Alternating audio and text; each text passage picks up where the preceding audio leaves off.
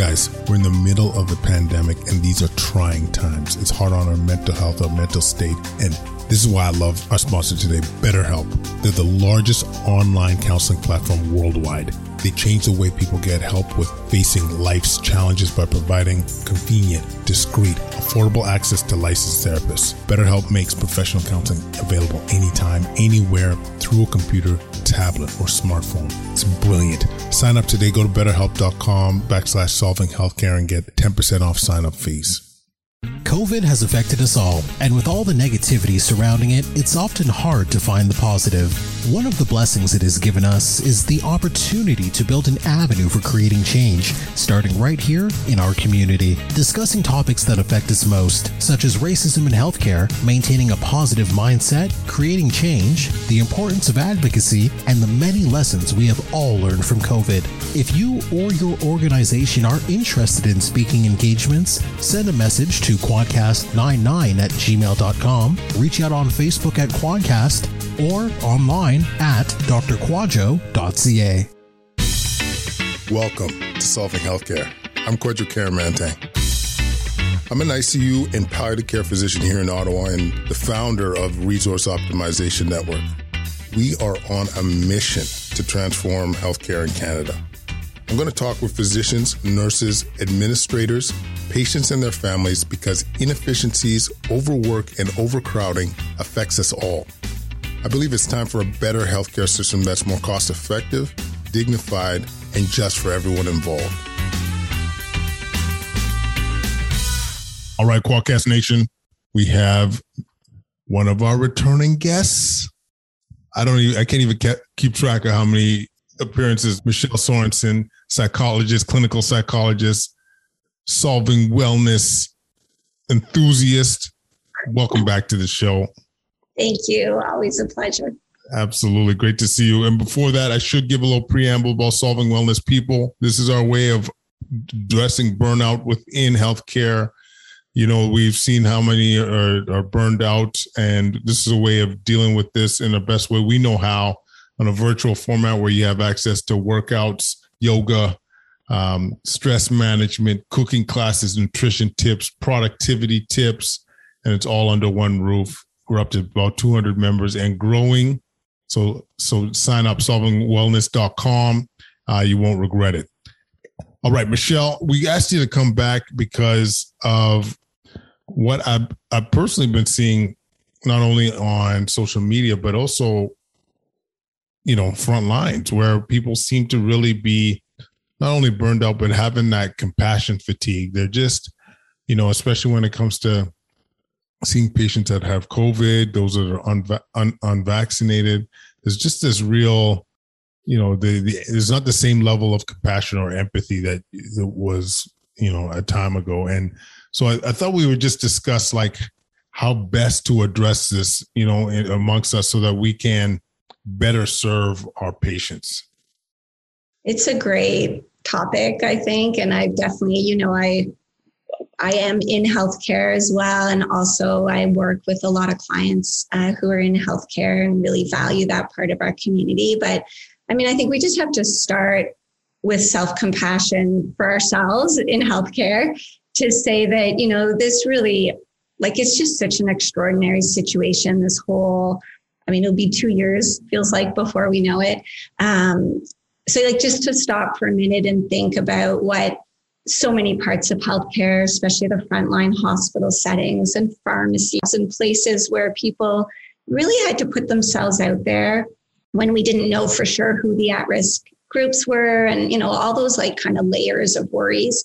But then even just stepping back and looking at healthcare at large, I mean, just for the level of stress within the healthcare system and for patients and separated from family members, but then every individual who's doing that work has their own pandemic stresses, right? Their kids are out of school, or maybe even loved ones who were sick.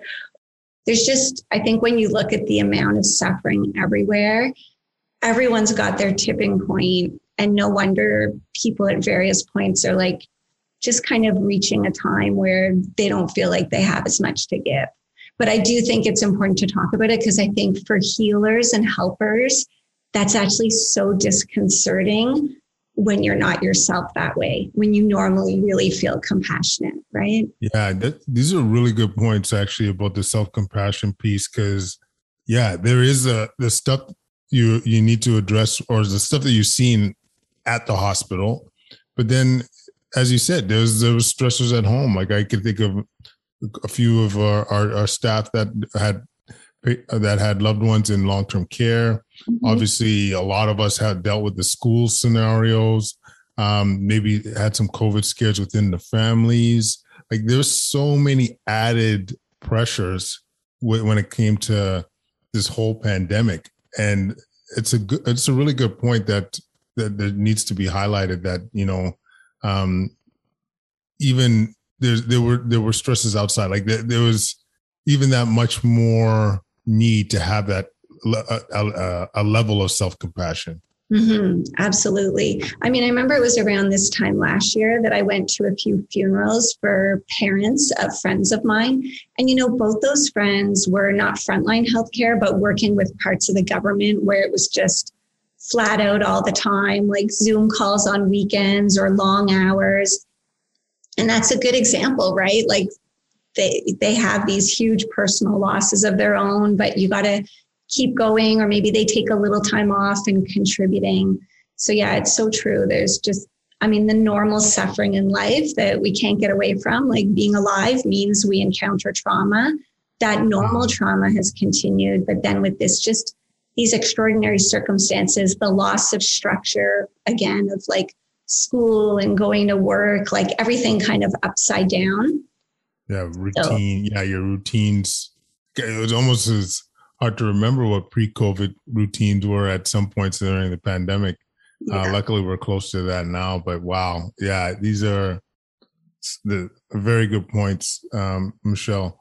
So just the loss of community, right? Like I think when you look, a lot of people in healthcare are people who like connection, and they need that sense of community. And even for all of you in your work settings that are masked all the time, like all of it does. I understand it's been important, but it gets in the way of things like smiling at each other and things that help people's mental health, right? So, yeah, no, it's true that community.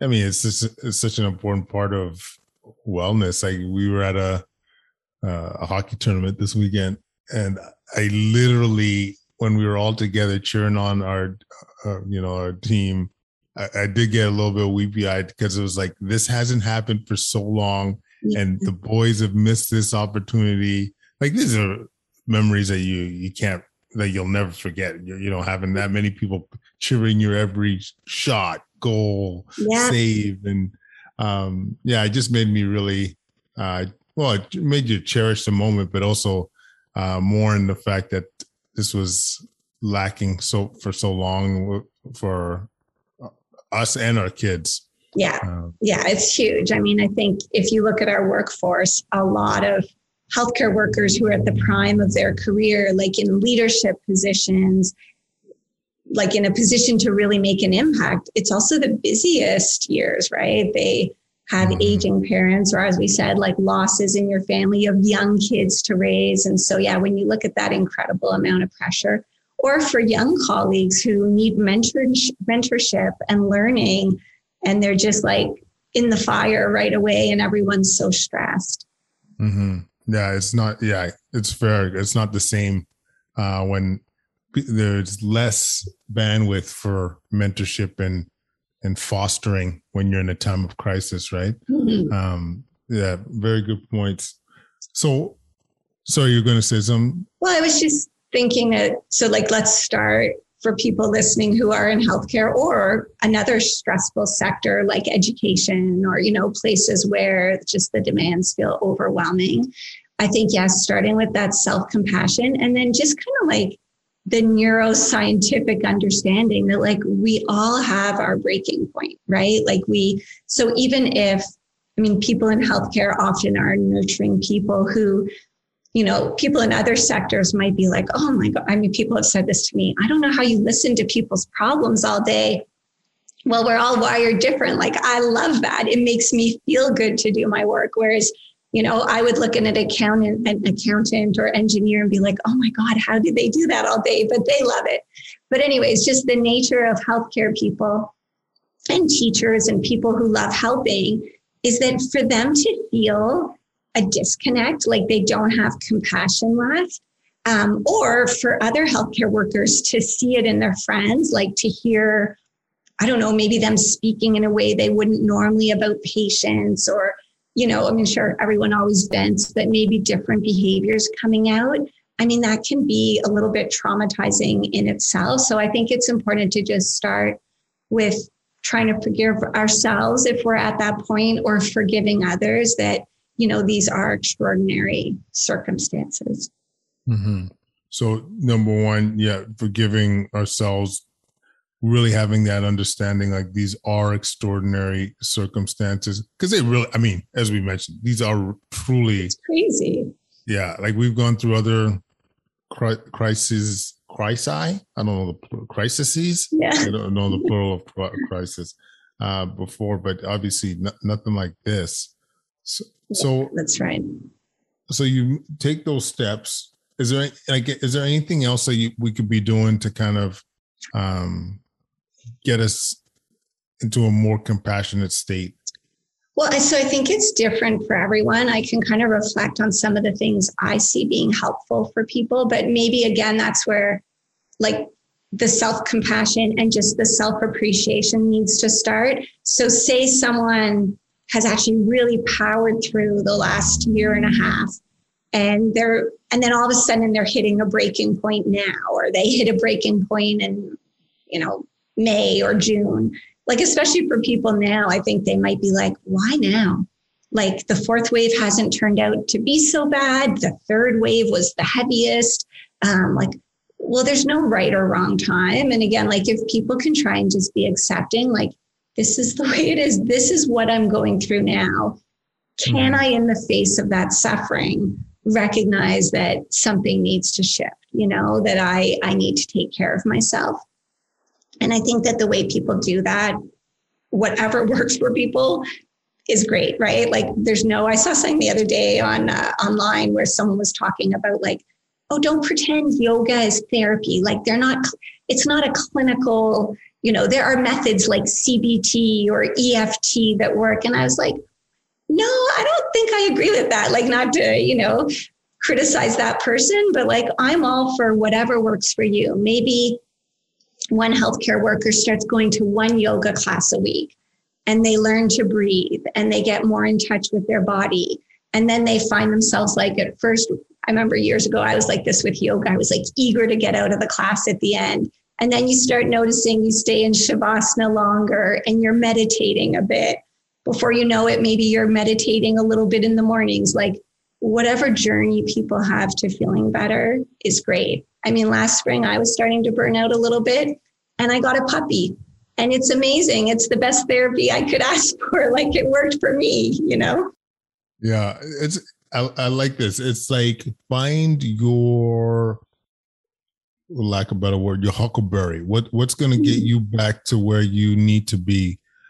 Because, the more I think about it, there's so many of us they're leaving the profession actually. Like those have been at one of my sites early or reducing, right? People who a full-time nurse, it's like, I'm just going to work part-time. Like, and I know people have to take care of themselves. Now that's often, yes, it may be compassion fatigue, but it's sort of like the stressful work environment can lead to complete burnout, right? And in the hospitals, I think for sure we're seeing this. Whereas the compassion fatigue, if we catch it early, we don't have to get to total burnout, right? Right. But yeah, this is a great reason to work on it so we don't lose people. And I can't remember if we said this. Yeah, I think it was before we started, but that's an early sign. That typically would be an early sign of burnout, right? Where you're starting to like be, your compassion starts to fizzle away a little bit. Like that's another important point, actually, that if you're noticing that in yourself or your colleagues are noticing it in you, that's a flag, yo. That's a signal that we got to maybe rethink things. Yeah, for sure. I mean, it's no wonder that people are burning out, but I really do believe there are tools that people can use to help prevent that. So one thing that's kind of interesting that I've seen articles on over recent years is sometimes people get into this, I guess, in psychology circles or mental health circles, looking at the difference between empathy and compassion. So empathy is really putting yourself in someone else's shoes, trying to understand their sort of experience.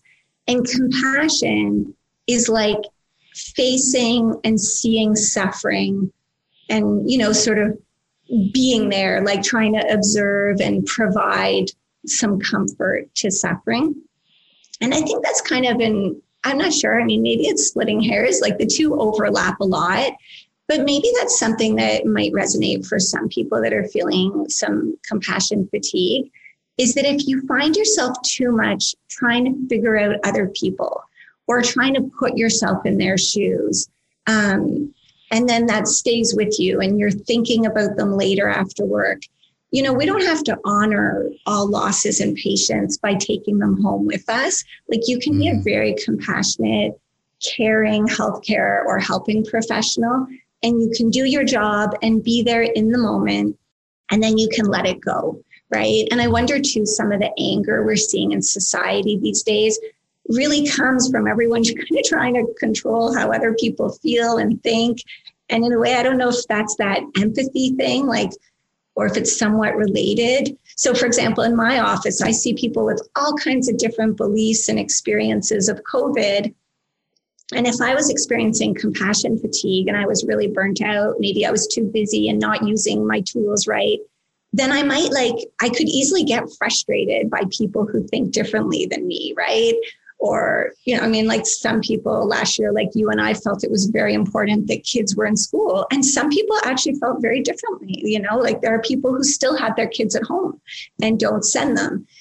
But if I want to feel compassion for people at all ends of the spectrum, it's to really let go of the need to there's nothing to fix there, we just kind of provide space, we provide compassion, and we can kind of just let that part go, if that makes sense. It's a bit hard to put into words. Yeah, I think what I'm hearing is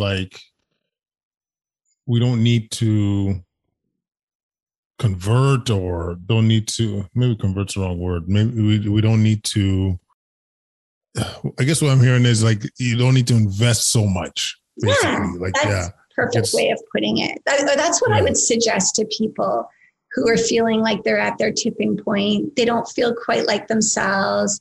It could be physically that they're on edge, agitated, their nervous system, alarm bells are on. But it could be too through their communication. They see signs of it. I think, that's it. Don't invest so much. I know you always say we're here to serve, but maybe people taking a little bit of pressure off themselves about trying to fix it all, right? Yeah, no, I'll say personally, this has been a salvation for me, straight up, realizing that you can't fix everything, you can't be involved in everything. Yeah, you got to pick your battles. There's only so much emotional bandwidth. Oh my God, when, in the heights of all of this, whether it was schools, whether it was inequalities, whether it's people, treating people inappropriately based on their vaccine status, there's so many battles, but you really just gotta, you can't be invested in all of them. Otherwise you will burn out, you will, exhaust that compassion side of things. So and people don't like being told what to do, right? This is common. We see it with kids, but it's so true for adults too. And this is a big part of the motivational interviewing style, which has been very successful across healthcare, people with addictions, the Heart Institute has used it for smoking cessation. I worked with that group when I was at the Heart Institute. The idea with motivational interviewing is that you roll with resistance. You kind of hold back on what we call your righting reflex. Lots of us in healthcare, we want to make things right. That's our drive. And probably, you could do a lot of psychoanalysis on how that started in a lot of people. But it's a really like kind of misguided instinct that a lot of, again, helping professionals and healers have, like, oh, if I just tell them this, this, and this, then it'll be better. But sometimes like just plant seeds, just give a little information. You don't have to get an answer out of people. Like often if you see them later, you'll find out it had an impact. But I think that really non-aggressive, just, share a little information, show compassion, reflect back what someone says and show that you're trying to understand their perspective, right? Yeah. Well, we know this is effective. Like the motivational interview style, like there was the rollout of a program in Quebec to enhance child vaccinations. And the results were impressive. Actually, I tried to get the guy that started the program on the show. I'll find you. But no, and then I was reading about this on Adam Grant's book. What's it? Oh, it's such a good book. Rethink? No, it's something. Think Again. Yeah. Everyone needs to read that, by the way. We'll put links in the show notes. It's a game changer. But yeah, exactly. Like it's just having that perspective of, I'm not going to change your mind right now based on my factual approach. I'm going to have that empathetic, compassionate lens, listen and show that I'm listening, and then just have a discussion about some of these things. And legit a successful evidence-based way to help people see the advantages of different interventions. So yeah, it's really recognizing that change happens in stages, right? That there's pre-contemplation, contemplation, preparation. Like you're not just, it's not just like a 2-second process where all of a sudden people are like, oh, I'm going to quit smoking. Oh, I'm going to get the vaccine. Oh, I'm going to lose weight. Like people need time to make change.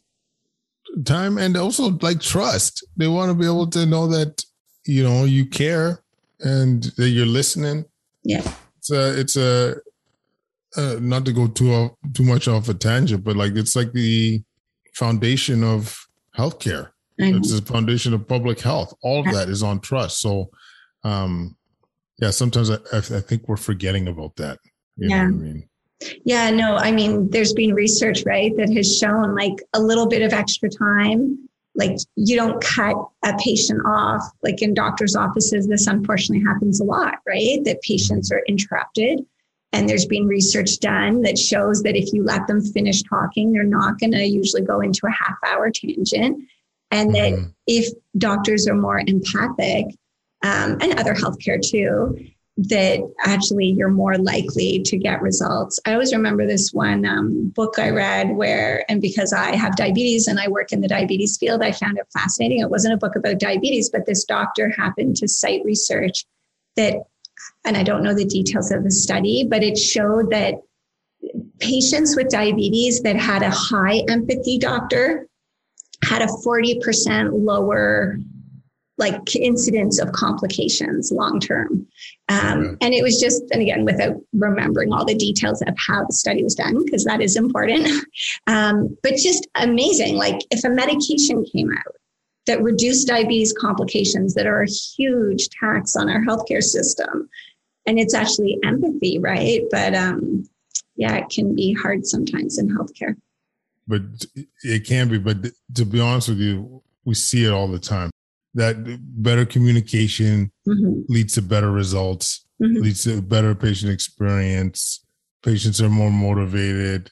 Like everything gets better when there is that empathetic, compassionate stand. And totally. So I'll just share one quick story from many years ago when I first came to Ottawa and was working with a lot of young adults with type 1 diabetes. So the diabetes teams will often, when they're a bit stuck with a case, refer for adjunct support.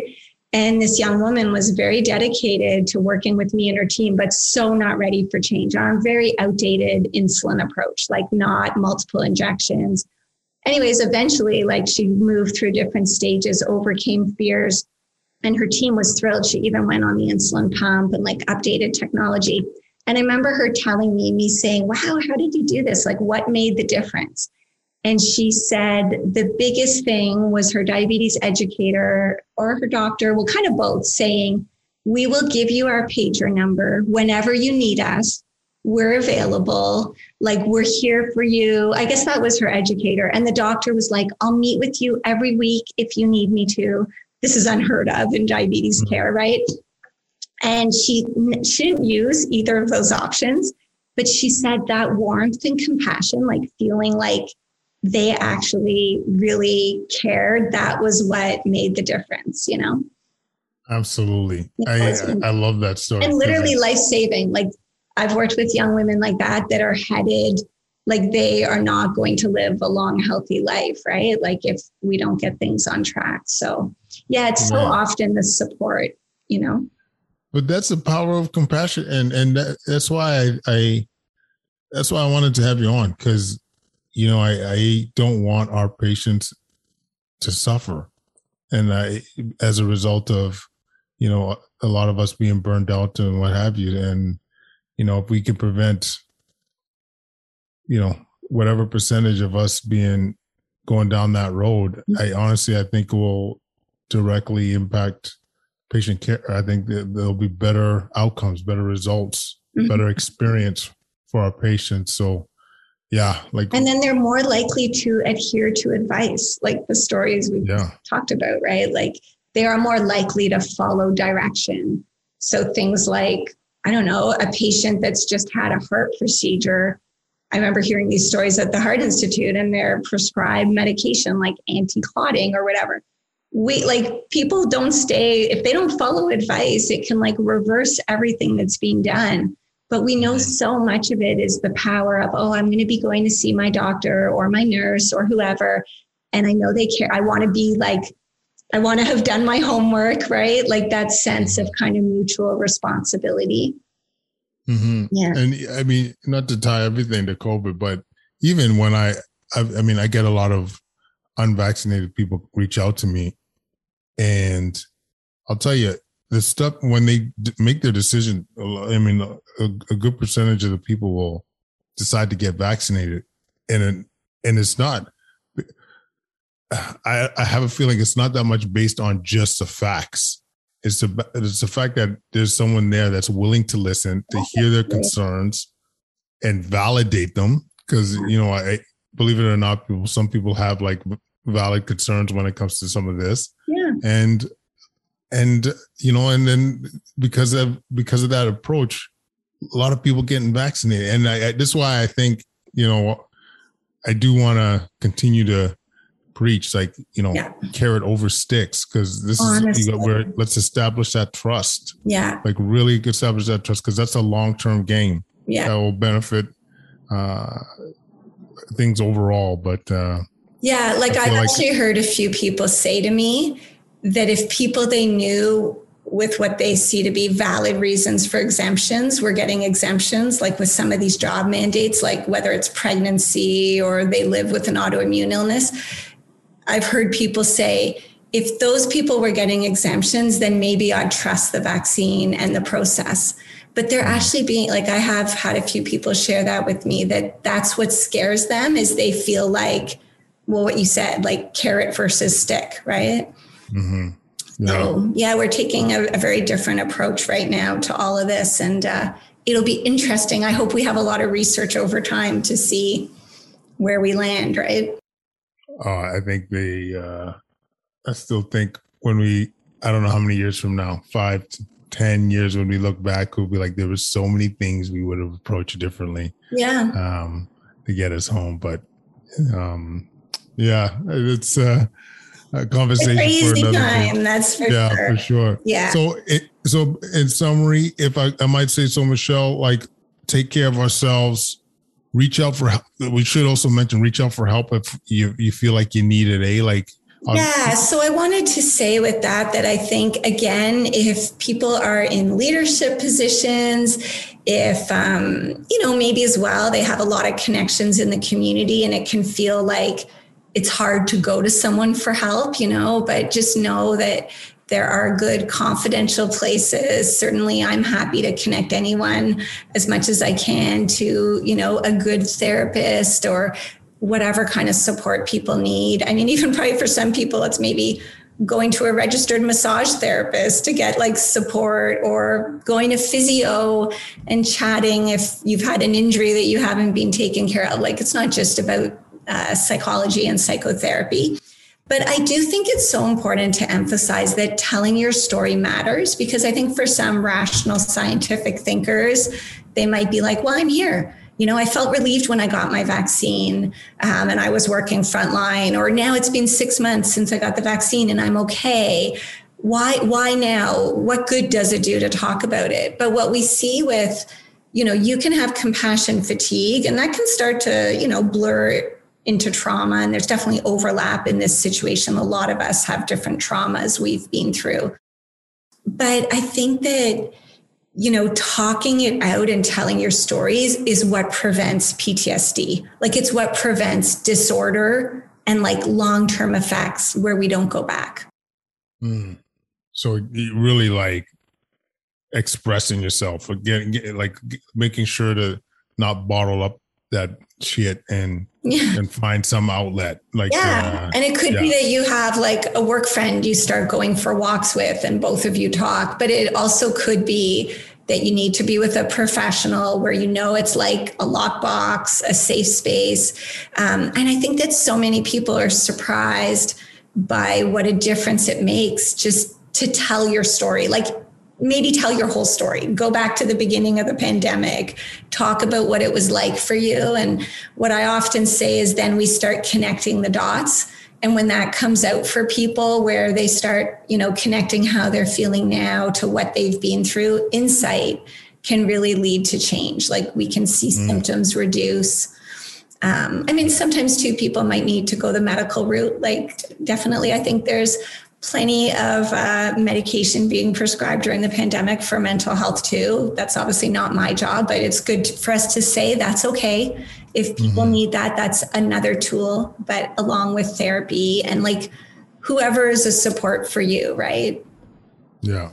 Having that confidant, having that support network, never been a more important time, I would say, for a lot of healthcare providers, Michelle. Yeah, and kind of like can be a bit humbling, but also a really great experience to be on the other side, right? Like, what's it like to be the one receiving support? That's a really good experience for a lot of people. Man, like as usual, Michelle Sorensen, knowledge being thrown everywhere. Oh, thank you. Like, honestly, thank you as always for agreeing to do this. I know it's gonna affect a lot of people. I think it'll be influential for a lot of people that I've heard struggled during this time, and we still have it was timestamped this is October 24th, but we still have quite a ways. Like this virus isn't going anywhere, and I think it's going to have some lasting impact. So whether we're in the throes of it or doing these microwaves, we're going to have to deal with this. So like, I honestly, thank you so much. Well, and that's part of it, is dealing with all the uncertainty is really hard for people. I think that's where it's the grief and the anger that kicks in about that, right? Like, if I'm being honest, I think that's a big one too. Like, I think for people that I see, like, you have a couple admissions into the ICU with COVID, unvaccinated, and you're thinking, oh, is this going to be the beginning of more? Like, what is it going to look like a week from now? Is it going to recreate some of the trauma, PTSD that happened in the previous waves? Yeah. So I think that's a great point, is the uncertainty. Yeah. And trying, like, when there's a quieter period or a period where you can create space for healing. For some people that might be going to a cottage, or for other people it might just be like a few extra days off or going to more yoga, like whatever it looks like if you can create more healing, think of that as kind of building up your reservoir again. And I guess the last thing I'd want to say is just, if anything you and I have talked about here, like one little worry I have is people might recognize themselves and be like, oh, that's me. I haven't been as compassionate. I haven't been as nice. Like, please don't feel shame. It's just a normal part of, I think this is a huge learning experience for all of us. And I mean, I know for me in my 20 years in mental health, like nothing tested me like, last year. It just was such a different time to be practicing. Mm-hmm. So if people notice they're not themselves, like, please try to, name it. If you feel shame or guilt, you can name it, but then to try and move past that and say, like, there's no need to hang on to it. Anyone in these circumstances would have bad times, Yeah. And if I've, on a personal note again, like just the thing that's probably helped myself throughout these tough times, not just in pandemic. Well, during the pandemic, not so much the medical side, but just the outside of the hospital walls has been the self-compassion, to be honest with you. Like that, to me, if you could tell yourself, it's okay that for example, the kids have watched 3 hours of TV right now because you're spent. Like it's just to be able to forgive yourself and say, this is okay. Yeah. We're getting takeout again. So be it. Yeah, exactly. Like that to me has been the one out of all the kind of, things you hear about, the advice, that to me has been the one that's been of such significant help because, it's a lot of us tend to beat ourselves down when we're not performing or at our where we want to be. Yeah, there's such a how do I push through versus what do I let go of? And I think, along with the self-compassion is self-appreciation. Like, say someone's had a super hard week or even just a really hard shift and you're driving home from work or you're heading out and, you feel that kind of like you're drained.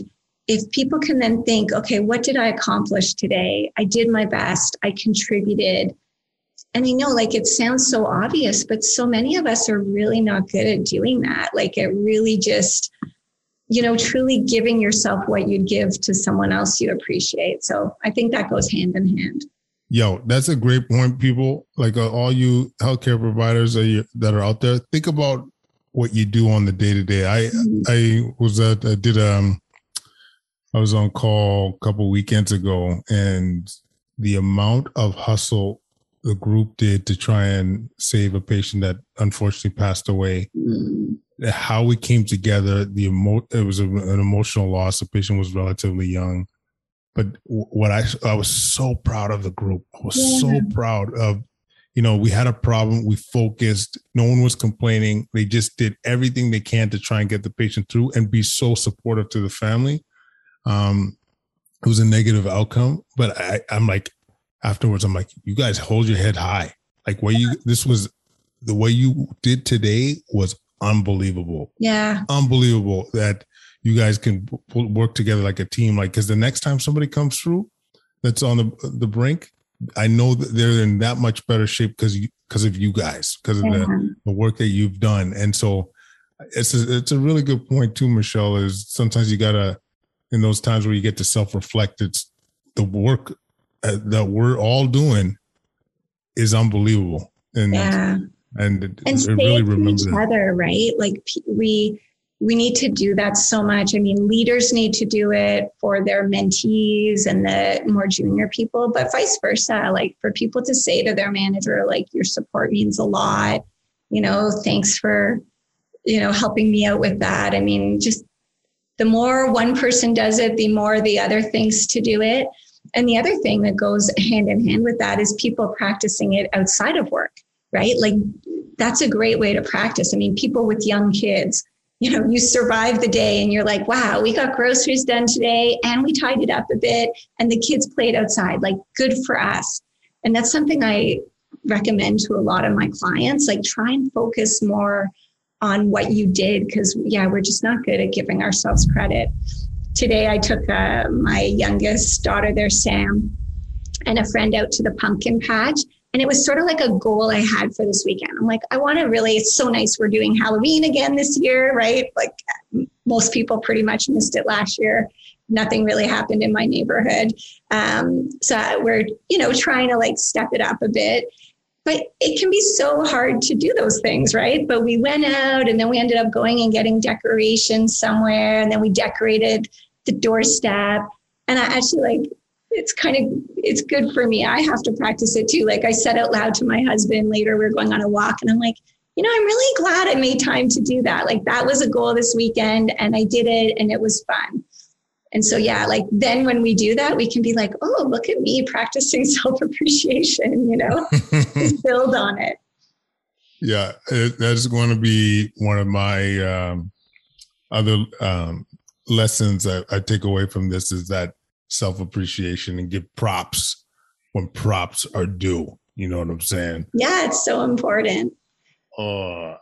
Every time we leave these conversations, Michelle, I feel that much better about, humanity, because I do think we'll be in a better spot as we progress through this. And once again, people listening, I know this is going to mean a lot to them. So thank you once again, Michelle. Thank you. I appreciate it. I mean, thank you for bringing so much psychology into your platform and what you do, because I think psychology and medical care just intersect in such an important way. So thank you. You could blame my wife. I was going to say you've got the best in your corner there. Yeah, absolutely. She every time the problem comes up, have you thought of the psychological component of this? You know how much anxiety is happening along these lines? Yeah, like it's ingrained. It's going nowhere. But yeah, for sure. Thanks again, Michelle. Okay, have a good night. Kwadcast Nation, as per usual, Michelle throwing down knowledge. I hope you guys enjoyed that. Follow us on Instagram, YouTube, Twitter at Kwadcast. Leave any comments at kwadcast99@gmail.com. You know about Solving Wellness, solvingwellness.com. Sign up today as we continue to change that boogie. And don't forget, leave us a 5-star rating wherever you listen to your podcast. Helps with the visibility of the show as we try and change that boogie. Thanks again, everybody. We're going to connect again real soon. Stay safe.